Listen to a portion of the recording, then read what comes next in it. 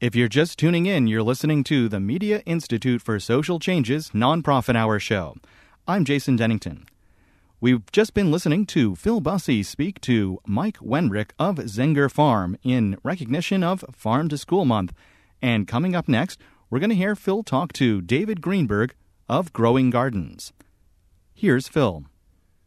This is Phil Bussey. It's the Media Institute for Social Change's Nonprofit Hour. I am so pleased to be in the studio today with David Greenberg, the Executive Director for Growing Gardens. Welcome, David. Well, thanks, Phil. I'm really pleased to be with you today. And now you've been there for almost 3 years. Is that correct? That's right.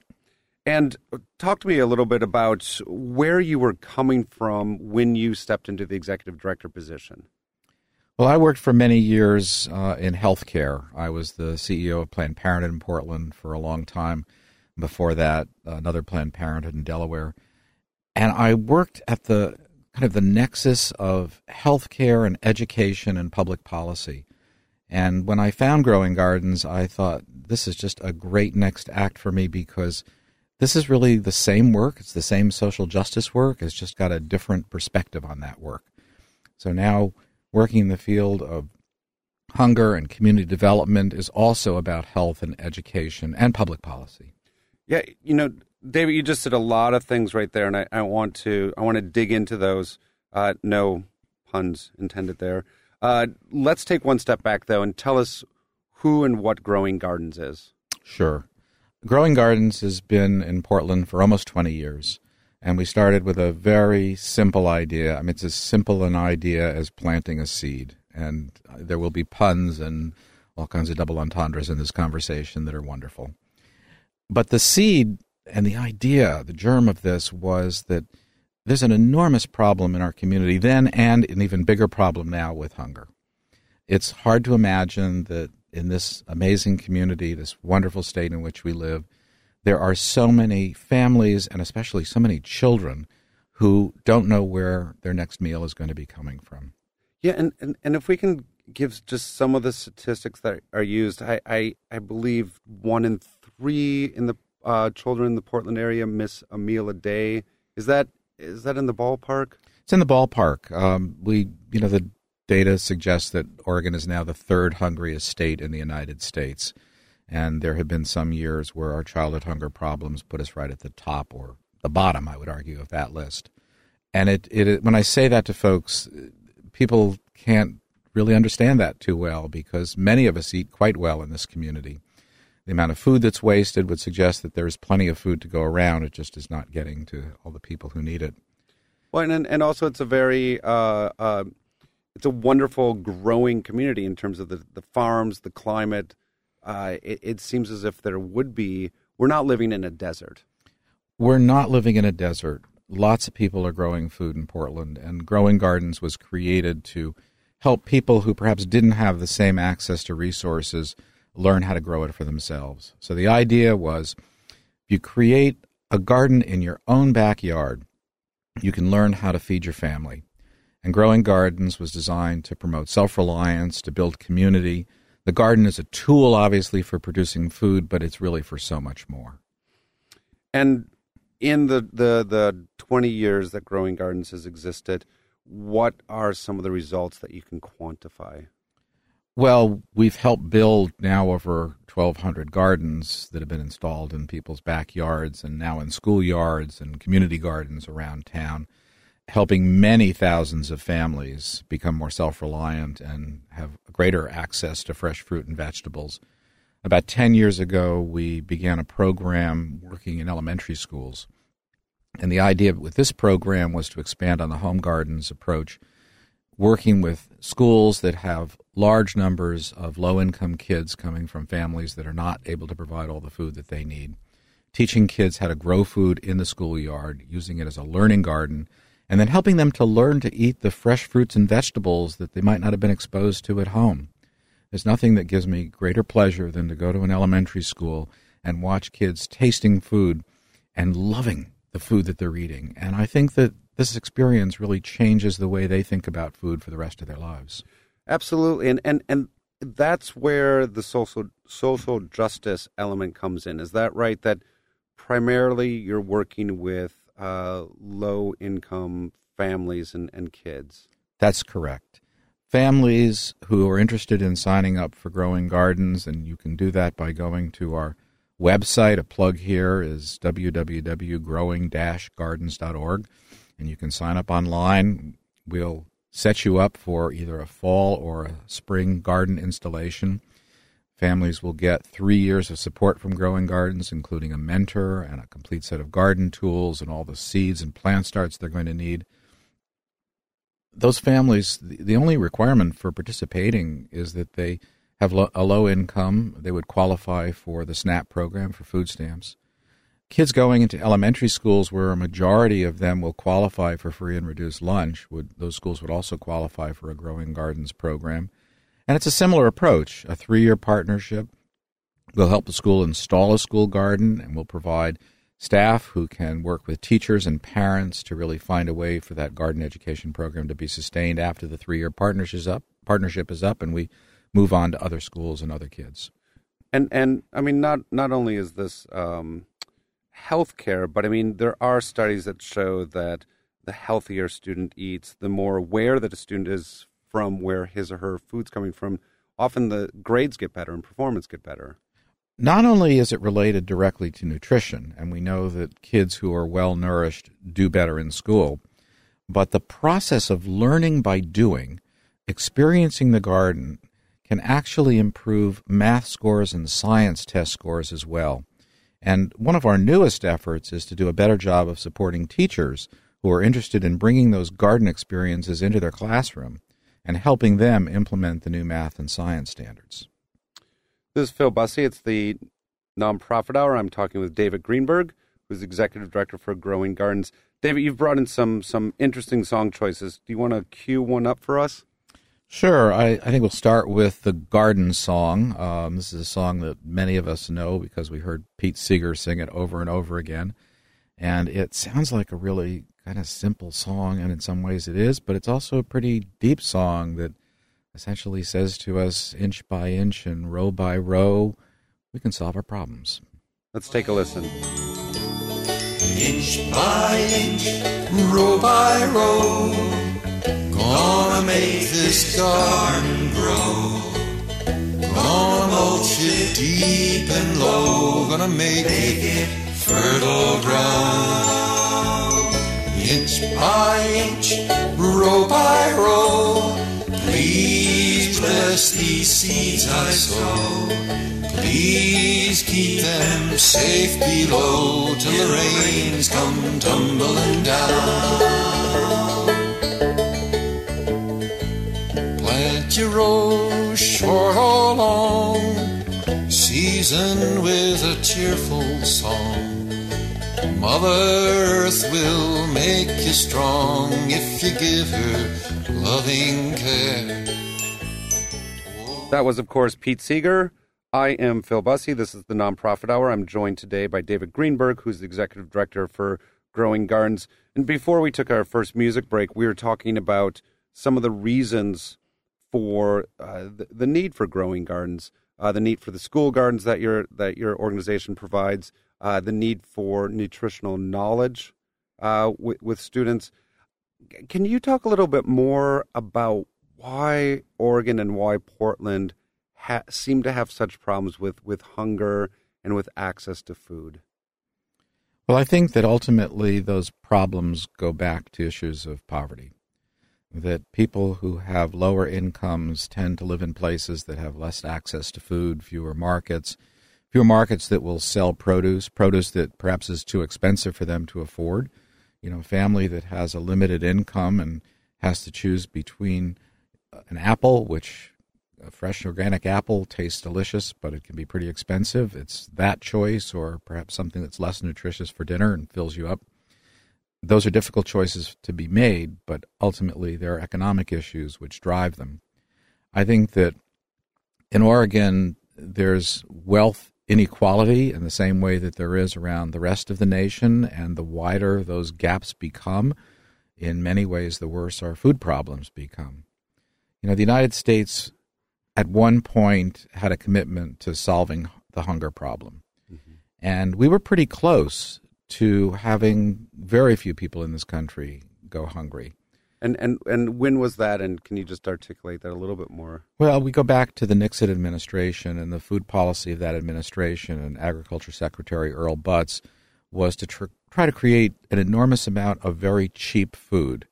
And I can trace the industrialization and commercialization and the commodification of food back to those national food policies.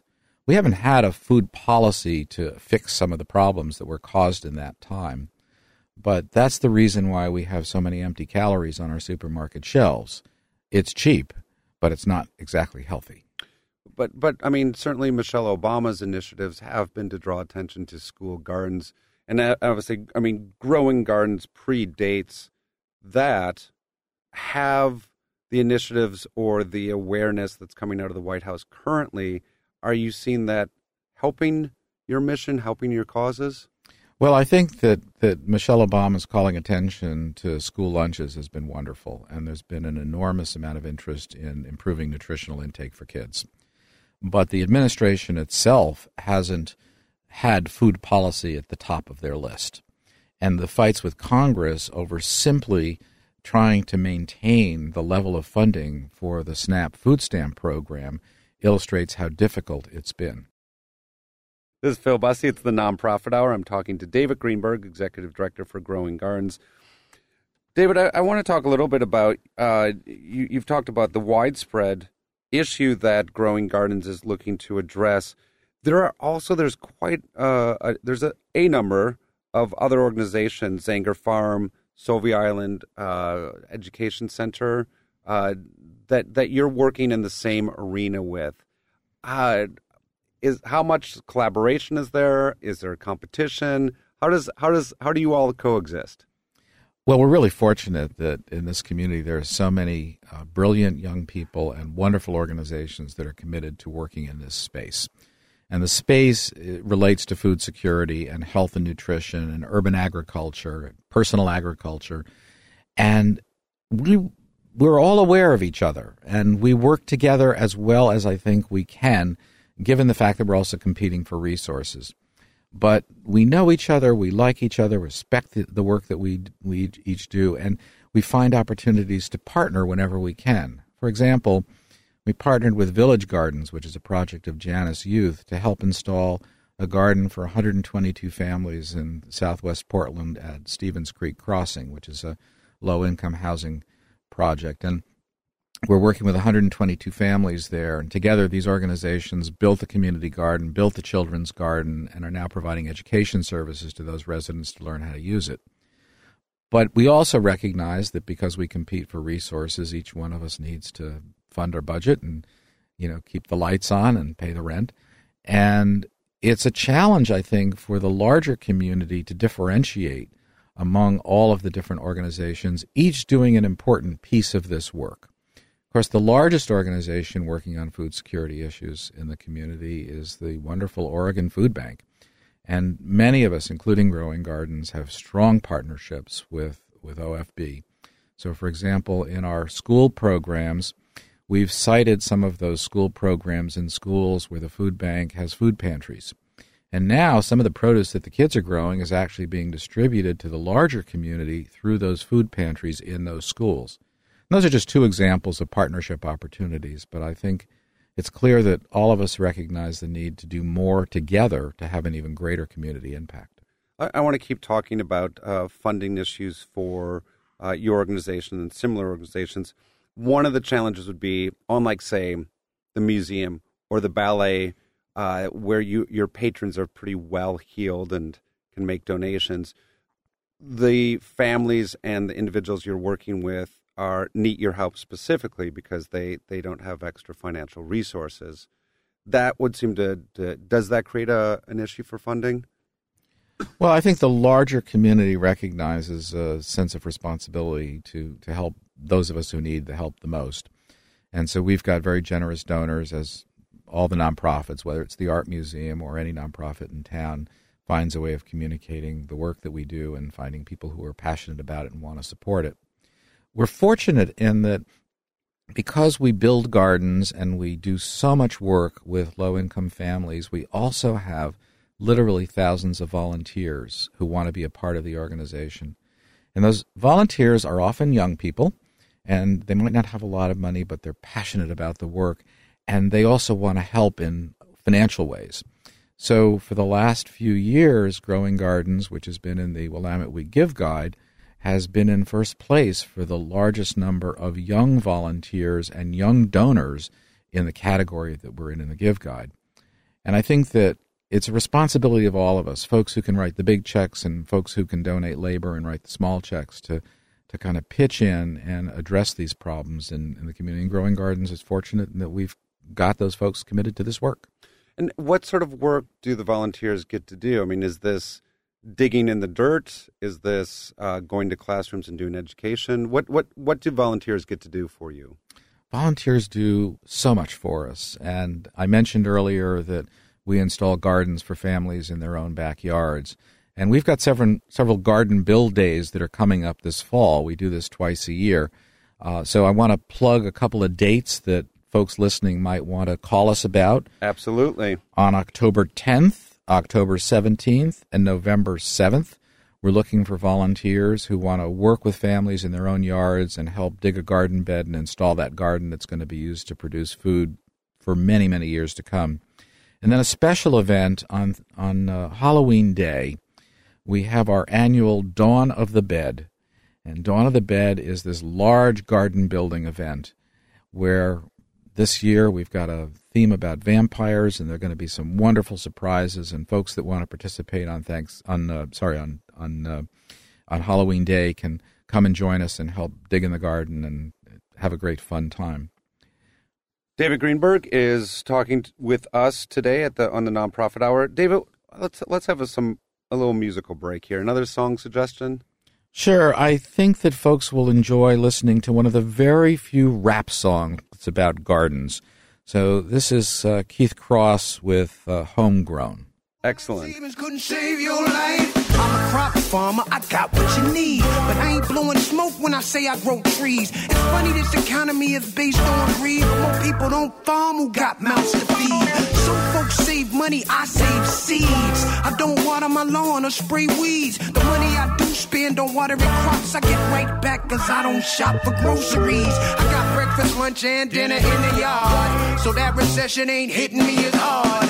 My stock grows exponentially. What? The Wall Street Journal never mentioned me? Man, I got that homegrown. I don't care about the Dow Jones. The economy could crash tonight, and your whole life savings couldn't save your life. That's why I got that homegrown. I don't care about the Dow Jones. The economy could crash tonight, and your whole life savings couldn't save your life. I said I got that homegrown. I don't care about the Dow Jones. The economy could crash tonight, and your whole life savings couldn't save your life. That was Keith Cross, Homegrown. Fantastic, different music choice for us on the Nonprofit Hour. I'm Phil Bussey. I'm the host of the Nonprofit Hour. I'm joined today with David Greenberg from Growing Gardens. I want to talk about one of your specific programs. Earlier this summer, in May, you merged with Let Us Grow, and you're working with inmates. Is that correct? That's correct, and it's actually Let Us Grow. It's another one of those wonderful puns. Of course. Not a specific variety of lettuce, but but a general variety, a general category. Let Us Grow has been around for a number of years, started working at one correctional facility, Coffee Creek, which is for women, and now has expanded so that the program is in most of the adult correctional facilities all over Oregon and several of the juvenile correctional facilities. And the adult inmates go through a curriculum where they're really learning horticultural science. This is a college-level program that they engage in. And through their study, they learn how to not only grow food, but how to diagnose plant disease, what makes for the best crop rotation, all of the things that they would need if they wanted to get a job when they got out in the industry, in the horticultural industry. They also maintain gardens in all of these correctional facilities. And last year, those inmates grew 276,000 pounds of food. of which they donated about 50,000 pounds of food to local food banks. So they're feeding themselves, which is important because they wouldn't have access to fresh fruit or vegetables if they weren't growing it. And they're also feeding others in their community and giving back. Can you just give me an idea of what 50,000 pounds of food looks like, either in terms of semi-trucks or football fields, or what does that look like? I can't even visualize it. It's semi-trucks loaded with food, and we're talking about the most beautiful tomatoes and corn and berries. And think about your own garden harvest and what it looked like just bringing a basket of food in that might have weighed 10 or 12 pounds, and then multiply that to get to 50,000. And it sounds like a remarkable program. And you were discussing before with school gardens, and it's not just access to food, but it's teaching, for lack of a better word, lifelong skills. You know, if you can solve the problem of what's eating my kale, you've got a critical problem-solving skill that you can apply to other areas of your life. We're also providing job-related skills, and so inmates, after they're released, can find work doing some of the same things they learned how to do in prison. And then finally, I would say that there's a spiritual component to gardening that many of our home gardeners and our inmates talk about. When I'm out in my garden, and I was there just yesterday, there's something quite peaceful about that.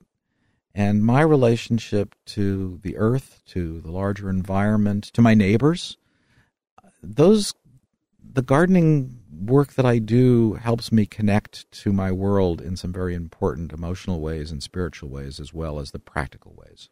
Yeah, I would think, and going back to the inmates that you're working with, also that idea of stewardship, which is, I think, what you were talking about as well, that idea of having responsibility for something both immediate and long-term, and having those connections. I mean, that has to, I would imagine that's a skill that the inmates are learning. Have you seen any of that play out? Has this project been in play long enough to see any of those impacts? It hasn't been in play that long. We're talking 5 or 6 years. I think that the intangibles around gardening are pretty well understood by folks who actually get their hands dirty and dig in the dirt. There's a component to this work which is about environmental stewardship and taking care of the place where we live, as well as providing food for myself and for my neighbors. Talking with David Greenberg, the Executive Director for Growing Gardens, I want to wrap up our conversation with just a little bit more about yourself. You're talking about your own garden. Can you talk about what do you grow in there, and what have you decided is maybe too difficult, or say zucchini that takes over the garden? What do you grow in your garden, and what do you no longer grow there? Well, I've been in Portland for about 14 years, and the first couple of years I cut the grass, and then I thought that's not a good use of anybody's time or energy. So I started taking the lawn out one chunk at a time, and then I had a fairly wide parking strip and built garden boxes in front of the house. And this last year, which has been a very interesting year for gardening because of the hot summer that we've had, a lot of things came in early, and some of my crop produced just bumper results. So I'm still picking tomatoes and canning them and giving them away as quick as I can. I've got cucumbers that are quite long, look like some of the big zucchinis that folks have grown. Eggplants had a wonderful year. The kale's been doing well. I've got a fall crop as well as the summer crop, and in this environment you can really grow three out of the 4 seasons and even have things winter over. It's been a great garden year for me. Every year I've usually got something that gives me trouble and has to be replanted, and so I had some difficulty this year with the first eggplants that I put in. Somebody ate them and had to go back and replant, and I had a little problem with a couple of tomato plants that needed a different nutritional balance. The thing that I love about gardening, as well as all the things I've been talking about, is that it challenges my brain, because every year, as I say, there's something that doesn't work out right, and then I've got to problem solve that, and that gets me back to either OSU's Extension Service or the Master Gardeners whom I know, or staff at Growing Gardens who are much more expert than I am about growing, and I learn something new every year. David Greenberg, Executive Director from Growing Gardens, thank you so much for taking the time to talk with us about your organization and about your interest in gardening. You want to make a couple of last plugs for the organization if people want to be involved. You have some events coming up, and as well if they want to donate time or energy. Sure. So we're still looking for volunteers for our fall garden installation dates. There's information on our website, growing-gardens.org, and folks can always get to us that way. I want to thank people who support this organization. We'll be back in the Give Guide again this year. And we're still looking for volunteers that might be interested in helping with our school programs or the programs we run in correctional facilities. And that volunteer information is also on the website. One more song to take us out?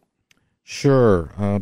So one of my all-time favorite songs that I've been thinking about a lot this summer, Here Comes the Sun by George Harrison. Great song.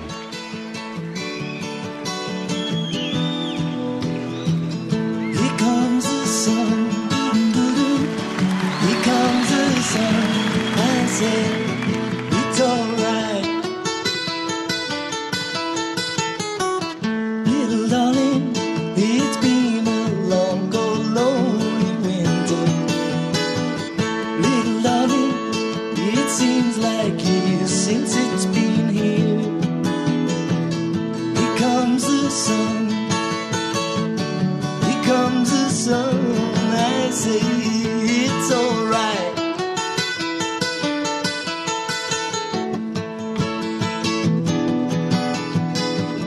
Little darling, the smiles returning to the faces. Little darling, it seems like years since it's been here. Here comes the sun, here comes the sun. Thanks, Phil. That brings us to the end of the show for this week. Once again, we'd like to let everyone know about the Media Institute's upcoming Gather event to be held from 8 to 10 p.m. Thursday, October 22nd at Mississippi Pizza. There will be music, pizza, drinks, a silent auction, and a live interview with Kimberly Irvin of Pyramid Communications to discuss her experiences working with nonprofits to help share their story through emerging social media technologies. For more information about the event, visit MediaMakingChange.org. Or to make a suggestion about an organization that you think should be featured on the Nonprofit Hour Show, you can contact me via email to jason.dennington@xray.fm. We'd like to thank our guests on the show this week, Mike Wenrick of Zenger Farm and David Greenberg of Growing Gardens.